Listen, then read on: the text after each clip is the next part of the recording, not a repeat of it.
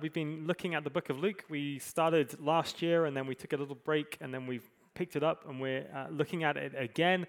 And we're really grateful this morning to have one of our great friends of Vintage with us. You'll know that at Vintage, we're part of a network of churches in LA called Vintage, and then we're part of a wider network called HTB. But we also have a number of different churches which are very much our really good friends. And one of the churches which we have so much shared heritage and history with is Rock Harbor Church in Costa Mesa. We have a lot of staff that have gone backwards and forwards over the years, and they're another church who just share the same values of word and spirit that we do. And so we're really grateful to have Ben Simonson with us this morning. Ben is the pastor of prayer and care. Did I get that right, roughly? Something like that. He's one of the senior team at Rock Harbor. He's an amazing friend to Vintage. He's preached across our Vintage churches before, and it means that if I invite Ben and have Ben lead worship and I host the service, we have like a holy trinity of Bens, which can only be decided as a very good thing, in my view anyway. So we're really grateful to have Ben coming to bring the next part of our Luke series. But before he does, we're going to have our reading for this morning, and Diamond is going to come and bring that to us. So if you have your Bibles, if you've got them on your devices, then you can follow along in the next bit of our reading from Luke's Gospel.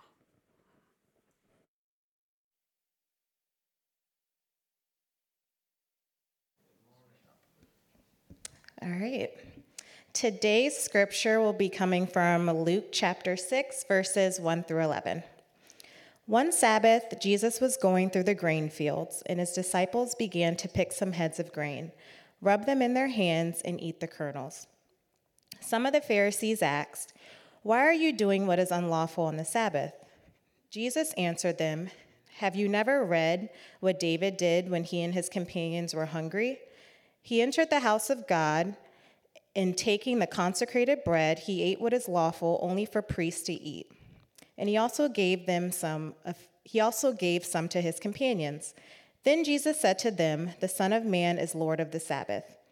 On another Sabbath, he went into the synagogue and was teaching, and a man was there whose right hand was shriveled. The Pharisees and the teachers of the law were looking for a reason to accuse Jesus, so they watched him closely to see if he would heal on the Sabbath. But Jesus knew what they were thinking and said to the man with the shriveled hand, 'Get up and stand in front of everyone.' So he got up and stood there.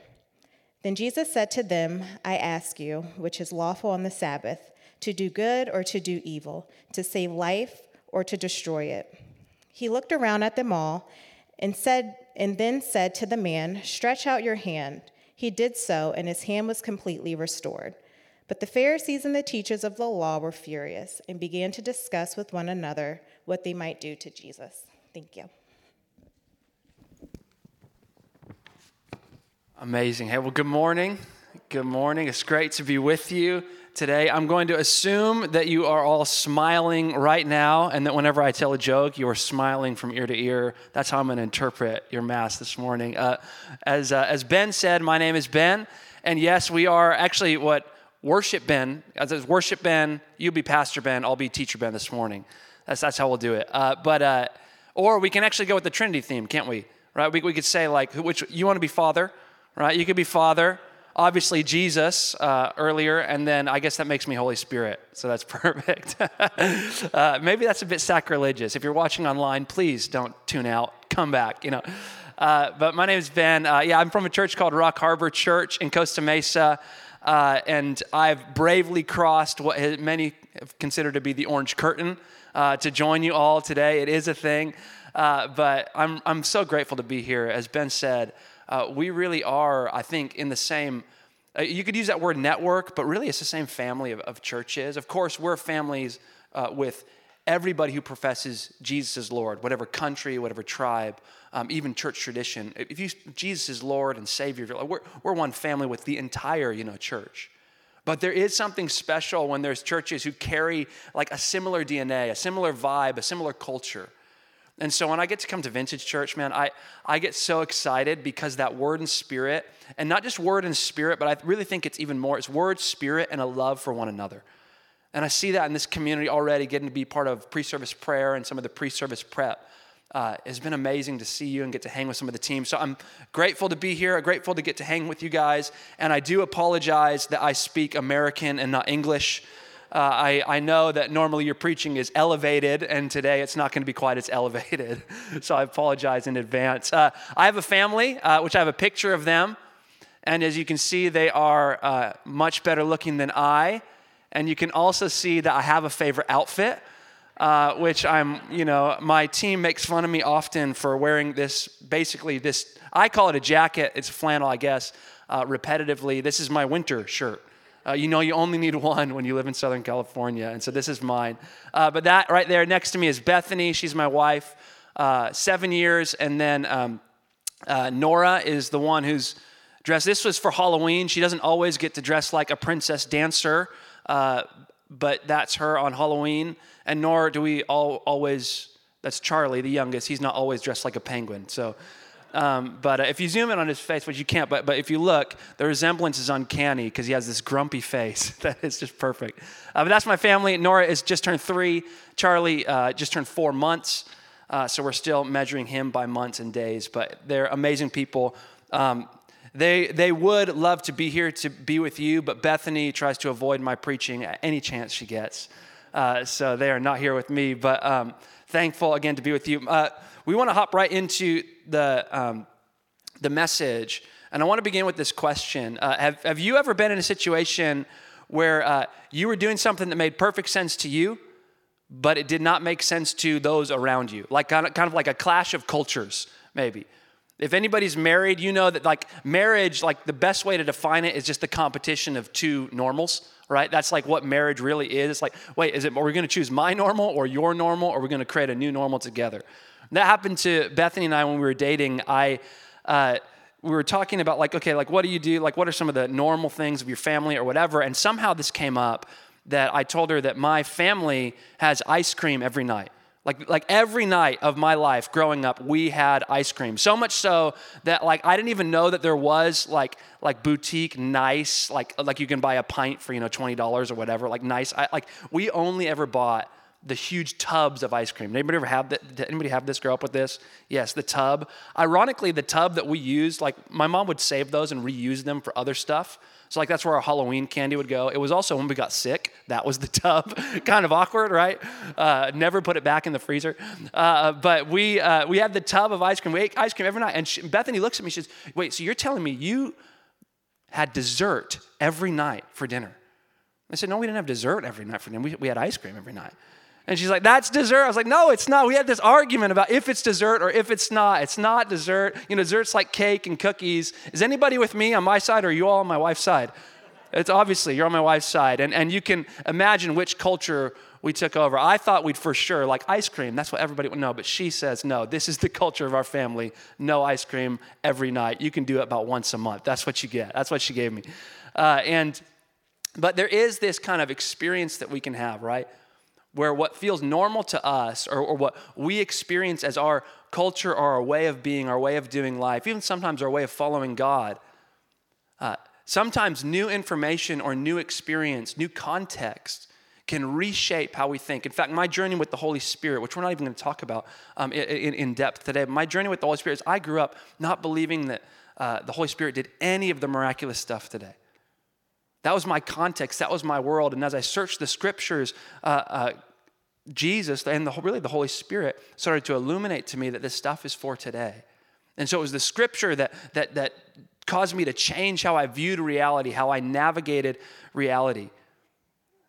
And in fact, sometimes our interpretation of scripture can determine what we think is real, but then Jesus shows up and he wants to redefine our normal. In fact, sometimes he flips our world upside down. Has anybody experienced that from Jesus before? Yeah, he's flipped your world upside down. And in fact, sometimes maybe a better metaphor is that perhaps our world is actually upside down. Does it kind of feel like that in our day, in our moment, that the world feels a bit upside down? I think Jesus wants to come and turn the world right side up. In fact, I think that's what he's given the Pharisees in this passage an opportunity to do. And surely the man with the shriveled hand. And so this morning, I want to invite us to consider a new normal. I want to invite us to consider the new thing that the Holy Spirit's doing in the church today. I want to invite us to look to this text, that ancient text, in order to discover how Jesus is flipping our world right side up, even right now, through this disruption. So let's start with a little bit of context. Okay, what's the big deal in this passage? What's the big deal? Disciples are walking through this grain field and they're picking grain. To Western eyes, what we might think at first, at face value, is like, oh, they're stealing. That's the problem. The Pharisees saying, why are you stealing this grain? But that's actually not the problem. According to Levitical law, it was actually perfectly fine. It was built into their economic system that after the field was harvested, you actually couldn't go back and harvest for a second time. The poor, the working class, could actually walk through the fields and pick the grain. So it's not a matter of if they're allowed to do this. It's a matter of when they're allowed to do it. Does anybody have a friend or maybe a coworker who doesn't understand when it's time to eat and when it's not time to eat? Yes? Okay, so I have a coworker like this, and in fact, he leads our emotionally healthy spirituality and our emotionally healthy relationships course. So we actually kind of role play this out often in front of other people. So it's respectful for me to do this. There's not disrespect, I should say. But Jesse, his name is, he is not only a loud chewer, but his jaw kind of clicks a little bit when he chews, and he will take any kind of loud food into a meeting, like an apple, a bag of chips, and he's not like trying to be discreet about it, like, you know how you can kind of, he's just like in the middle of a serious meeting, to the point where we have to say, Jesse, what do you do? Like, hey, there's a time to eat, there's a time not to. In many ways, that's happening with the Pharisees saying, hey, this is not the time to eat. Why? Because this is the Sabbath. See, the idea is that Sabbath was a day reserved for rest. Biblically, it was a day throughout the Old Testament reserved for resting in God. And in reality, this is a good command. I think sometimes we look at the Pharisees, they get a bad rap. We think of Pharisees as purely as hypocrites. But in actuality, the Pharisees actually sometimes are motivated by right things. They want God's people to draw closer to God. They want to bring about the resurrection life of the new age, of the kingdom of God. They long for the Messiah to visit them. In fact, there was a belief among some of the more extreme Pharisees that if everybody in Israel just obeyed the 10 Commandments for a single day, Messiah would come. This idea that if we do what's right, if we are perfect, or if we perfectly obey the law, if we perfectly keep God's commands, if we perfectly embody the culture that He wants for us, then God will show up. Then God will visit us. Then God will do the thing we long for Him to do. The problem with the Pharisees, though, is that they start to take these meticulous laws and they use them as ways to control God and to control other people. And they take these laws and these regulations, and it's kind of like you have the 10 Commandments and you have the Mosaic Law, and then they build these extra regulations around. And again, on some level, we do this all the time and stuff. So like common knowledge, right? Common knowledge for us is that when there's oncoming traffic, you do not run into the middle of the street. We could call that a law. Like you call it American law, Western law, and any civilization that has a car, don't run out into oncoming traffic. That's actually the law, right? That's actually the rule that we keep. But then what we do when we teach our kids, they're not always going to remember that, and so we actually give them a caution, a fence around that law, don't we? We say, what do you do? When you stop, look both ways. Or is it stop, look, listen, right? That's what Nora's learning, that we're teaching her that right now because we live on a pretty busy street. Stop, look, listen. If you're going to be near the street or even into our driveway, we'll say that because there's a long alleyway where other cars park at our apartment. And so it's this idea that that's not the law. The law is don't go into the street, but we build this thing around it, and the Pharisees have done just that with Sabbath. So don't do any work has turned into, that if you pick up some bread and you tear it apart, that's work. So you can only eat pre-torn bread on the Sabbath. Or if you can eat the meal, but you can't wash the dishes, right? They've built all these things around because they want to be so careful about doing what's right. And so the Pharisees have built this this way of being that's encased in legalism. And I think sometimes their motives are right, but their methods are often wrong. They long for the liberation of God's presence and His kingdom to come. They long for Messiah to come, and yet when the Messiah comes, because He breaks their rules, they can't see Him when He arrives. And I would love to say that this is just something that they do or they did. Often, do you ever do this when you read the Bible? You either are the person who needs the healing or you're the person who's doing the healing, but you're never the person who's resisting the work and will of God. I find myself, if I'm honest, more and more identifying with Pharisees. More identifying with the religious who sometimes get all bent out of shape by the messiness of the Holy Spirit or the messiness that Jesus brings when his kingdom comes.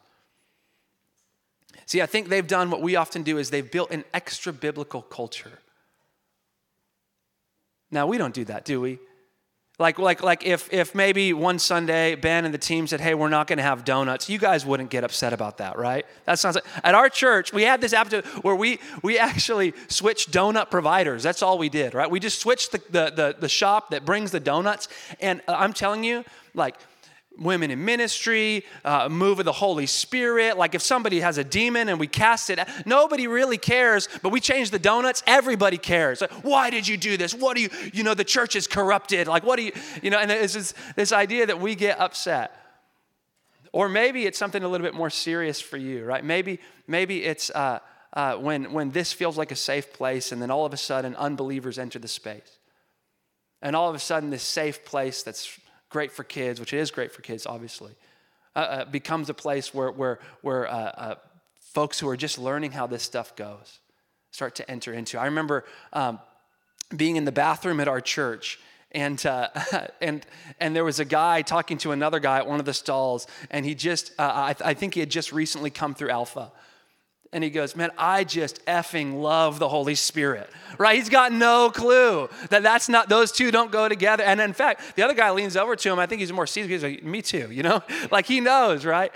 That this is actually a good thing. There's a story that John Wimber, one of the founders of the Vineyard Movement, used to talk about. And it was this little older lady who came to him and she said, Pastor John, you're ruining my church. All this move of the Holy Spirit. All these unbelievers coming in, you're ruining my church. And often as a pastor, you kind of get these types of situations come to us every now and again. And often, if I'm honest, sometimes what I want to do is go like, listen up, like you got to, and John didn't do that. He looked at her with compassion and he realized in that moment, and he said, you're right. You're right. But if the Holy Spirit's here, turning things upside down, who am I to resist what he's doing in this place? See, I think often we love our extra biblical culture, and we prefer it to the culture of the kingdom because this culture is comfortable. This culture is safe. I know when I come to service, I get 3 songs, a couple of prayers, some announcements, a nice little preach that lifts me up, and then I get a couple more songs and I get to go home. I get to live life normal, maybe with a little bit of a Jesus high, but I think what Jesus has come to do is upend our religious systems, upend our religiosity. In fact, we just sang about that, didn't we?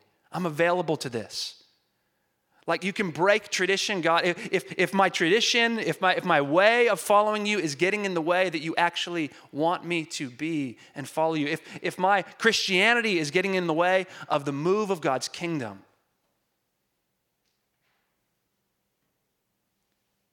maybe it's time for a change. Some ways that we do this. How do I know if I'm confusing the two?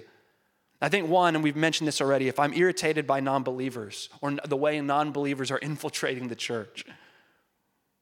Or maybe another one is if I'm more annoyed by the Holy Spirit's move and that the service went a little bit long, or that it was a little bit clumsy, or that it was a little bit odd, or that there was emotions, or there was strange things. Like if I'm more upset by the mess that God sometimes brings than I am by the healing that is often a result. I might be stuck in patterns of religion. Or number 3, maybe when we're more in love with our methods than we are with the move of God. How many of us experience that? We're inside, we're outside, we're online, we're meeting, we're not meeting. We have to meet at a different place. And we experience this, and many, in fact, from that kind of small disruption have instead built new patterns, not built around the move of the Spirit and the community of God, doing whatever we can to gather in whatever way we can. We've moved out of the community of believers. Why? Because we're uncomfortable. And 4, and this is probably the biggest one that I think the Pharisees are experiencing here, is when we start to adopt the world's ways, expecting the ways of this world to bring about the fruit of God's kingdom. When we start to rely on our gimmicks and our production value and our orderliness, our striving, our achievements, when we start to rely on those things, or perfectly keeping the rules, or putting up a more Christian self when there's actually chaos going on within, often these are the things that we do, and we resist the Holy Spirit's move, even in the name of longing for the Holy Spirit. See, when Jesus shows up into this place, into a grain field and into a synagogue, Jesus breaks the norms. He upends the status quo. In fact, that's the first point, and we've been talking about it. We're leading into that first point. Is Jesus upends the status quo. He disrupts the status quo. And in fact, his behavior is a silent critique of the Pharisaic way of following God. Of all those ways that we try to manipulate God, of all the ways that we try to control God and control one another and control the environment so as to be comfortable. It's a silent critique on this. See, I think often we see sin as a breaking of rules. That's what the Pharisees do, right?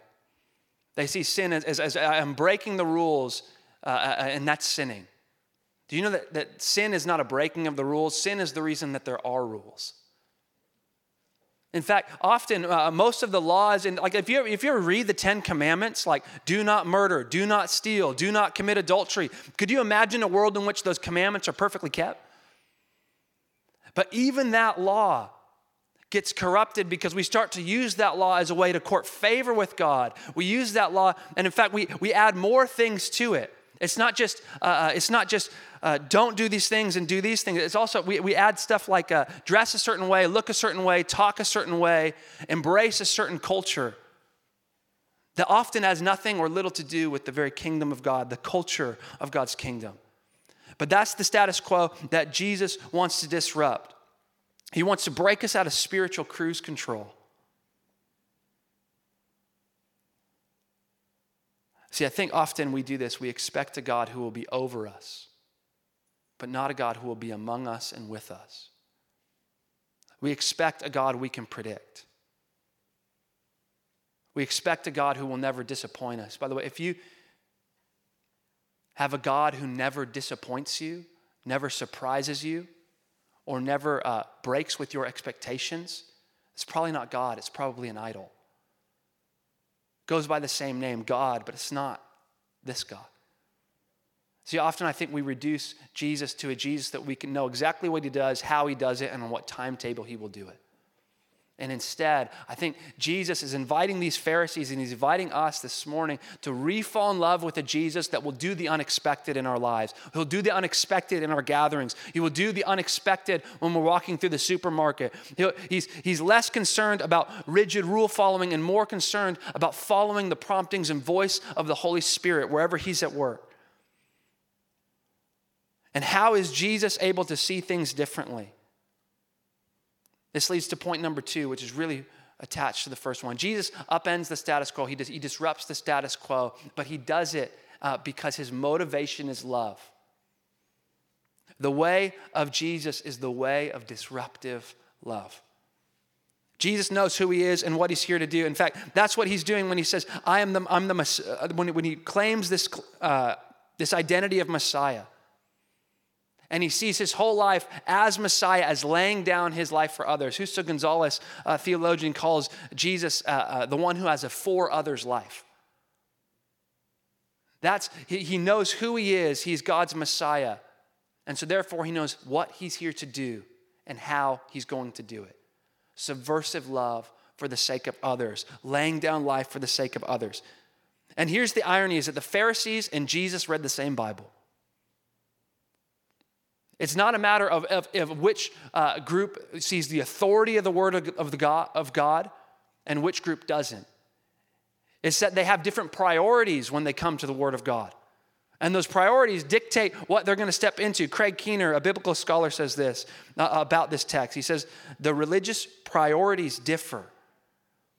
Jesus doesn't question the Bible's authority. He demands instead a very different way to understand the scripture, and therefore a different way to apply it. So he tells this story, right, about David.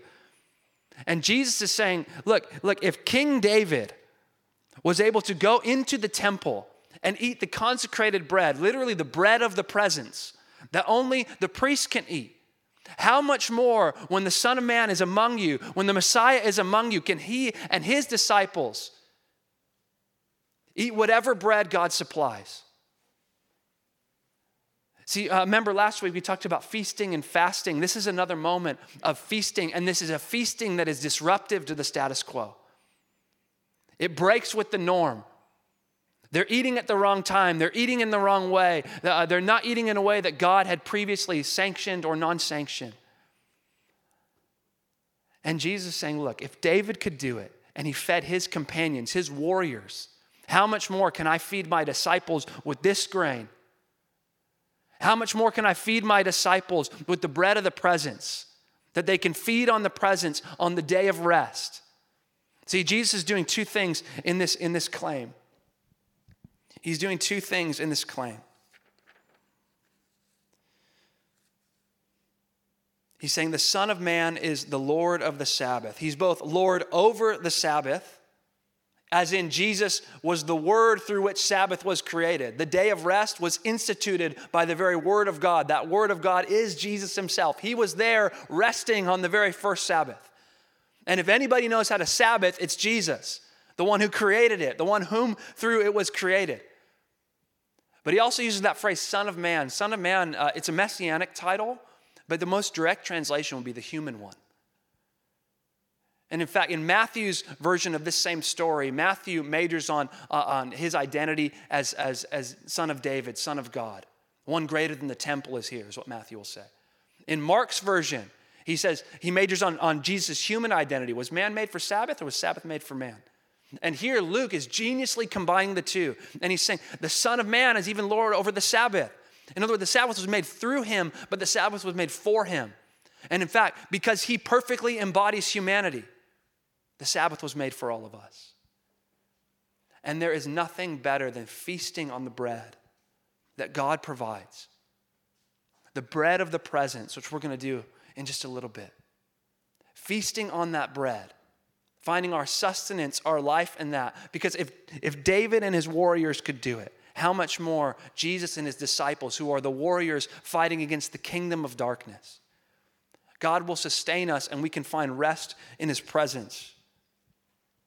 See, Jesus knows how to bring Sabbath rest. He knows how to feast, but his feast is disruptive to those who are upholding the status quo. See, I think the love of God, the love of Jesus, disrupts whatever normal we cling to. Any normal that is aligned with the present evil age. Jesus disrupts it and instead offers us a new pattern, a new way of life. And when we are aligned to this kingdom of darkness, this new way of life, this kingdom of God life, this spirit-filled life, enables us to feast on bread that we previously didn't have access to. Enables us to eat and dine with God in a way that was previously unavailable to us. See, it's a subversive love. It's a disruptive love that invites the outsider in and lets the outsider eat. But here's the challenge. What you see is what you get. The Pharisees see Jesus and they think pretender. They think not a Messiah. They think far away from God, can't even keep the simple aspects of our law and our tradition. And you know the fruit of that life, of that rejection of Jesus. Well, in this passage we say they move from questioning to conniving. By the end of the book, we'll see them crucifying. This is the fruit of their rejection. This is the fruit of trying to bring about the kingdom through the methods of the kingdom of darkness. But look what happens to the man with the shriveled hand. See, here's a guy whose life is shriveled by death. Like he literally, if he holds out his hand, it's smaller, it's grayer, it's breaking apart. And Jesus actually tells him, hold out your hand. Like put your death straight forward. In fact, if you notice, this is something the Pharisees will not do. Their laws, their regulation, their religiosity keep their death bottled up inside. See, the reality is whether it's the shriveled hand, someone who has sickness on their body, an effect of the fall, not resulting from your sin, but resulting from the sin that's permeated our creation, the brokenness, the darkness. And then there's another type of brokenness that lives within: bitterness, malice, rage, deceit, judgment, mercilessness.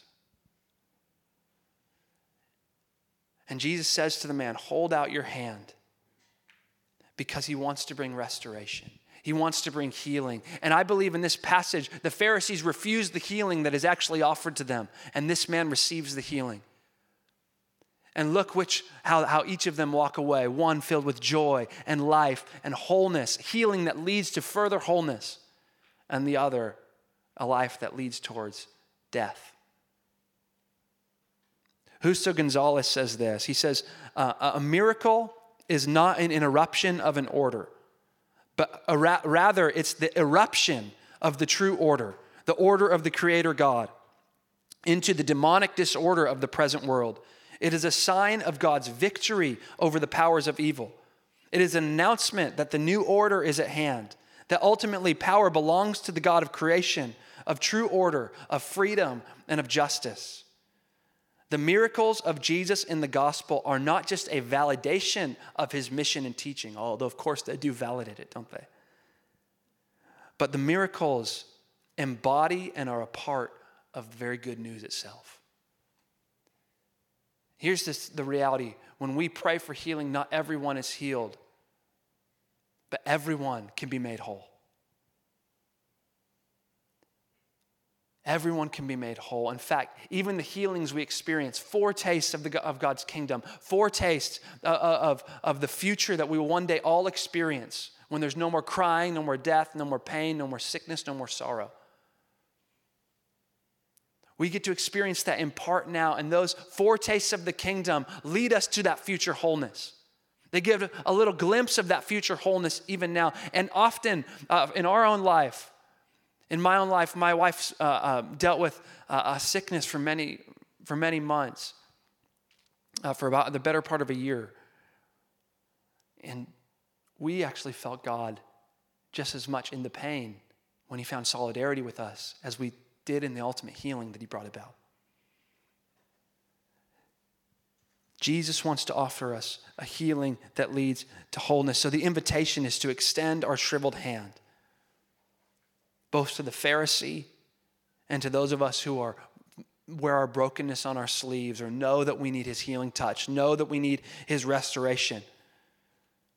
But if we will not come to terms with our own sickness, with our own perversions, with our own brokenness, with the things that are actually in our lives that are not of God, if we won't come to terms with it, we can't come to Jesus and be healed. See, what you see is ultimately what you get. And we notice in this passage, what you get is also what you give. See, Jesus receives the love of his Father and the power of his Holy Spirit. And so that's what he gives away to the world. And his disciples are trained in that same ethic of love. Experience the love of the Father, be filled with the presence and power of the Holy Spirit so that you can extend that love wherever you are. The Pharisees reject, move away, crucify.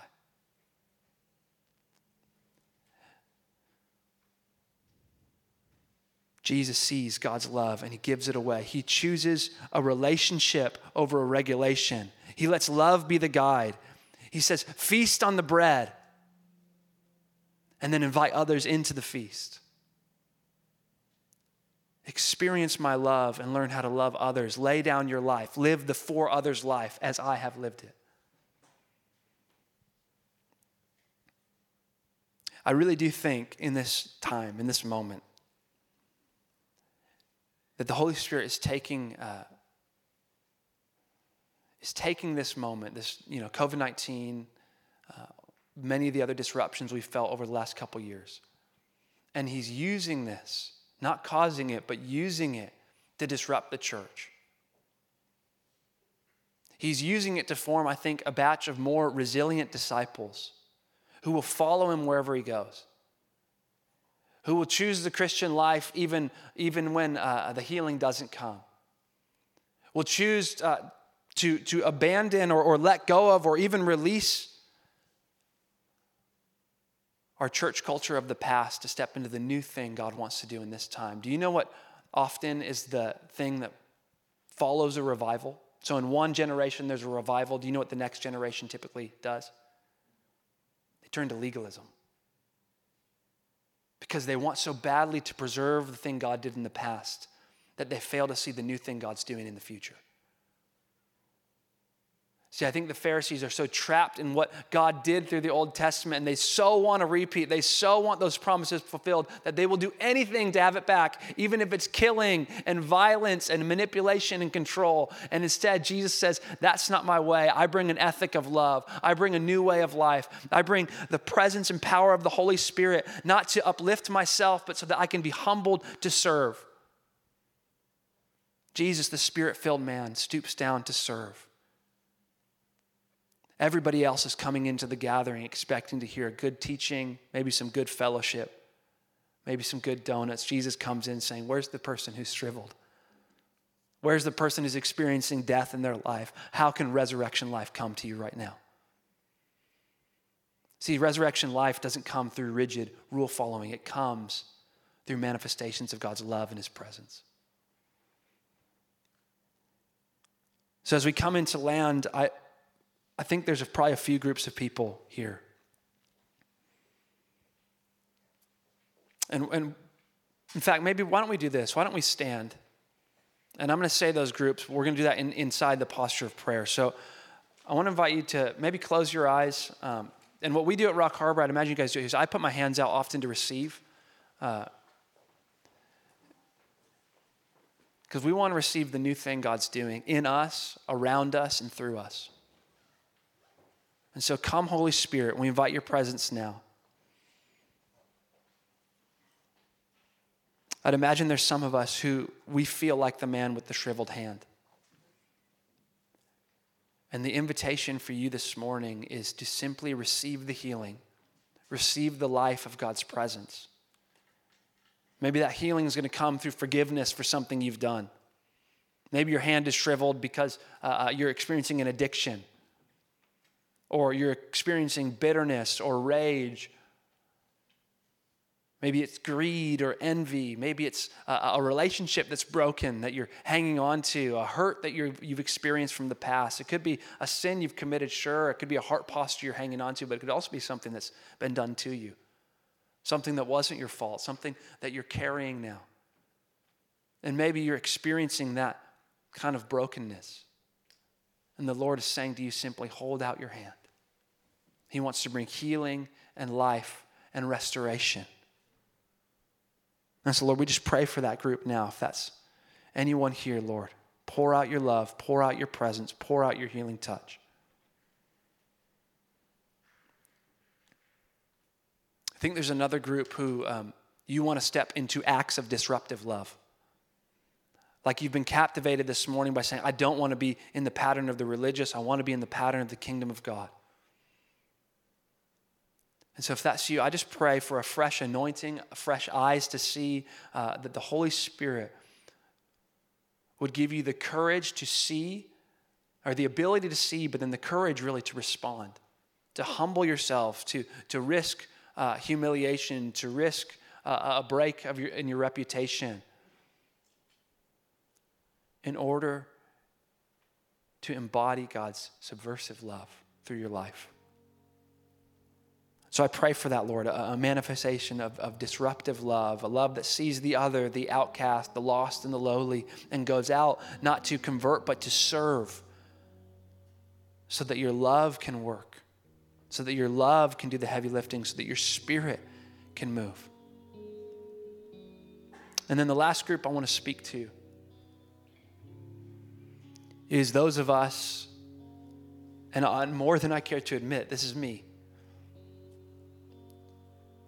who, if we're honest, we identify mostly with the Pharisees, those who are resisting the new thing God's doing because we love the last thing he did. And I think the Holy Spirit wants to invite us to let go and step in.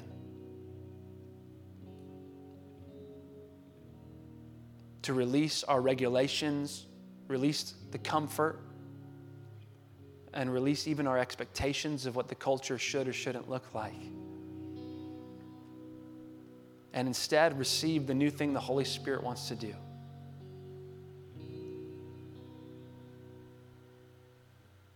He wants to break us with the patterns of the old creation and birth a new creation life within us.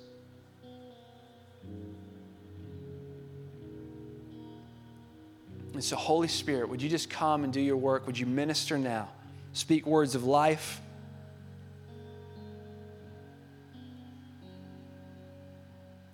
And let's just wait and linger in this space for just a moment longer.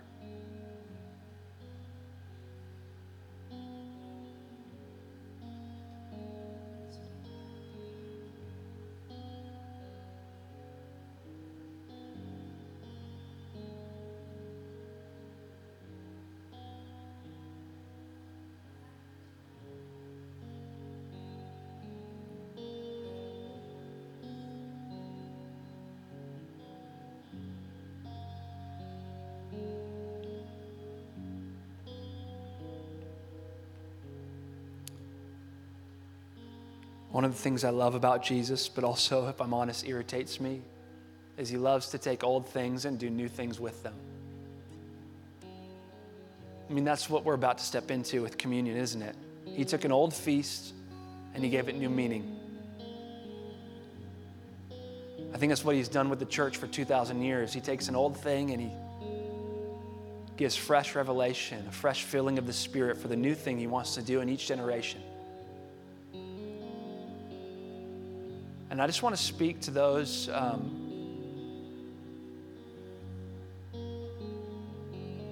who are over 40 in the room. I think that the Lord is saying of your life, he wants to take an old thing and do a new thing through it.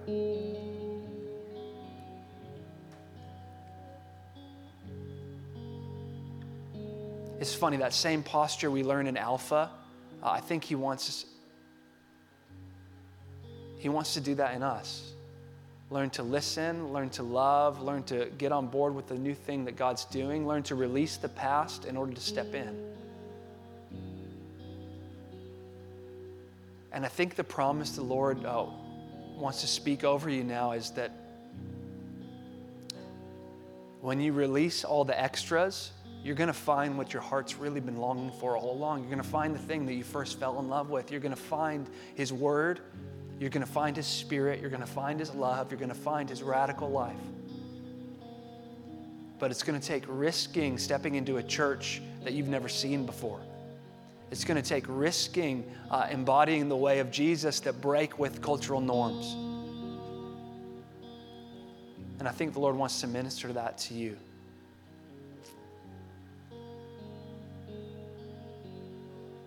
And then those who are younger in the community, I think the Lord wants to do something in you. He doesn't want you to baptize every new thing in his Spirit. Instead, he wants to teach you the wisdom and discernment, maybe even from the older generation, about the new thing he wants to do. It'll be consistent with the old, but it'll take on a new flavor, a new flair.